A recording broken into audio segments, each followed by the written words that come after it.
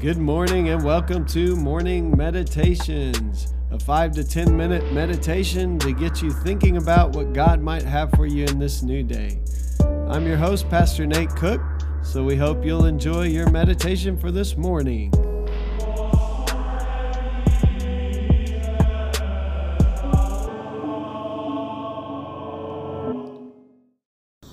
Hey, this is Pastor Nate, and this is your morning meditation for Wednesday, September 25th, 2019. Today we're going to read out of the book of Proverbs chapter 3, verses 1 through 18. My son, do not forget my teaching, but keep my commands in your heart, for they will prolong your life many years, and bring you peace and prosperity. Let love and faithfulness never leave you. Bind them around your neck, write them on the tablet of your heart.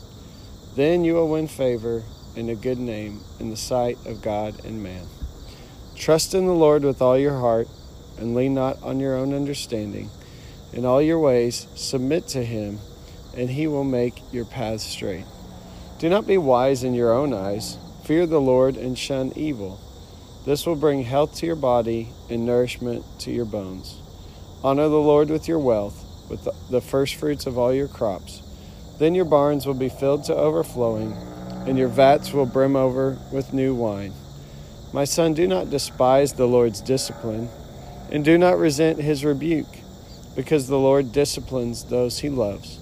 As a father, the son he delights in.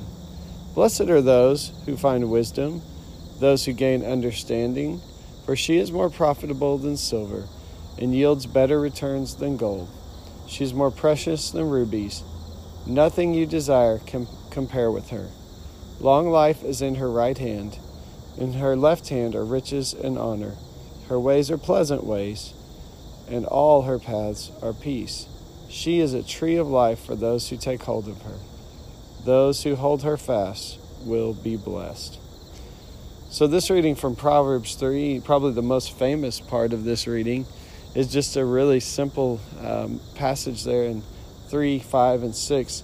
Trust in the Lord with all your heart, and lean not on your own understanding. In all your ways submit to him, and he will make your paths straight.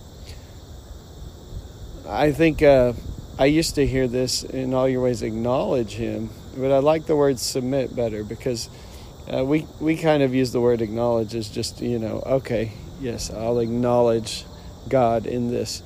But this passage kind of centers on this idea of trusting in the Lord. There's a sense in which when we trust in the Lord with all our heart, and we don't try to figure it all out for ourselves, and we submit to the Lord, then God makes the way for us.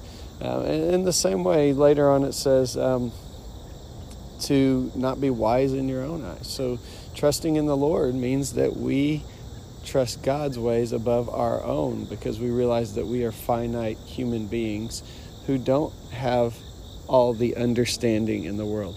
And at the end of this passage, it talks about wisdom, and wisdom, or Sophia, is kind of the feminine image of God in the Old Testament. It's kind of a symbol of God's understanding and who God is, actually. And so here it's saying, if you kind of get the mind of Christ, if you will, that's how Paul says it. If you get the mind of God, obviously Christ did not come at this point, but if you get the mind of God, and later the mind of Christ, because Christ is God, then your life will be blessed. You will make decisions based on what's true. You will live in right ways.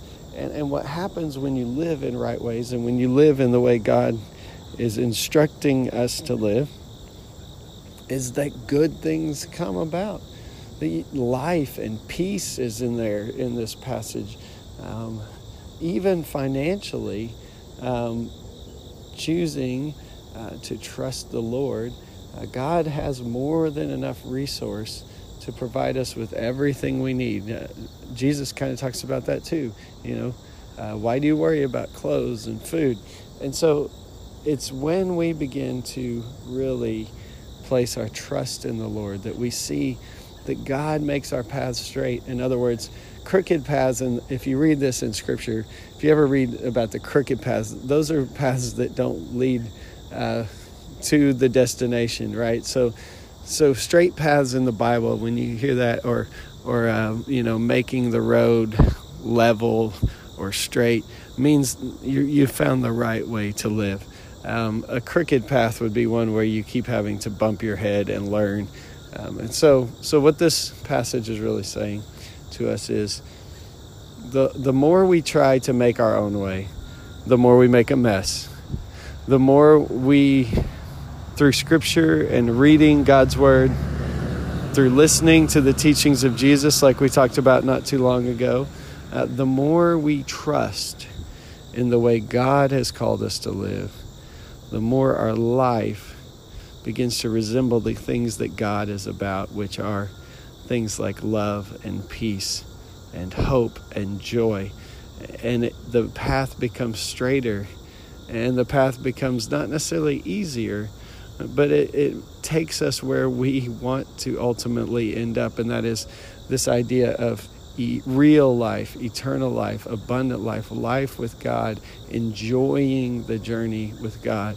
And when we refuse to trust in the Lord, we end up on a lot of crooked paths and having to find our way back and having to reap the consequences of our own sin and mistakes.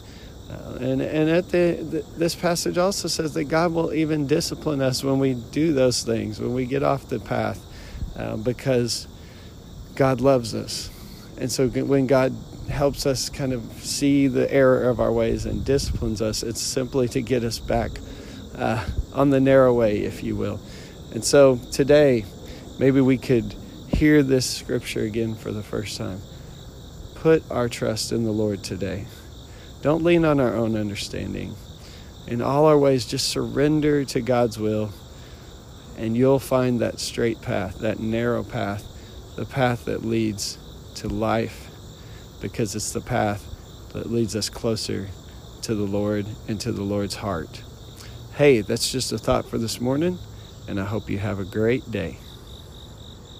Well, thanks again for joining us for this morning meditation. Hey, do us a favor, rate us on iTunes, or even leave some feedback about our podcast so that other listeners can know how much you enjoy your morning meditations. Hey, have a great day.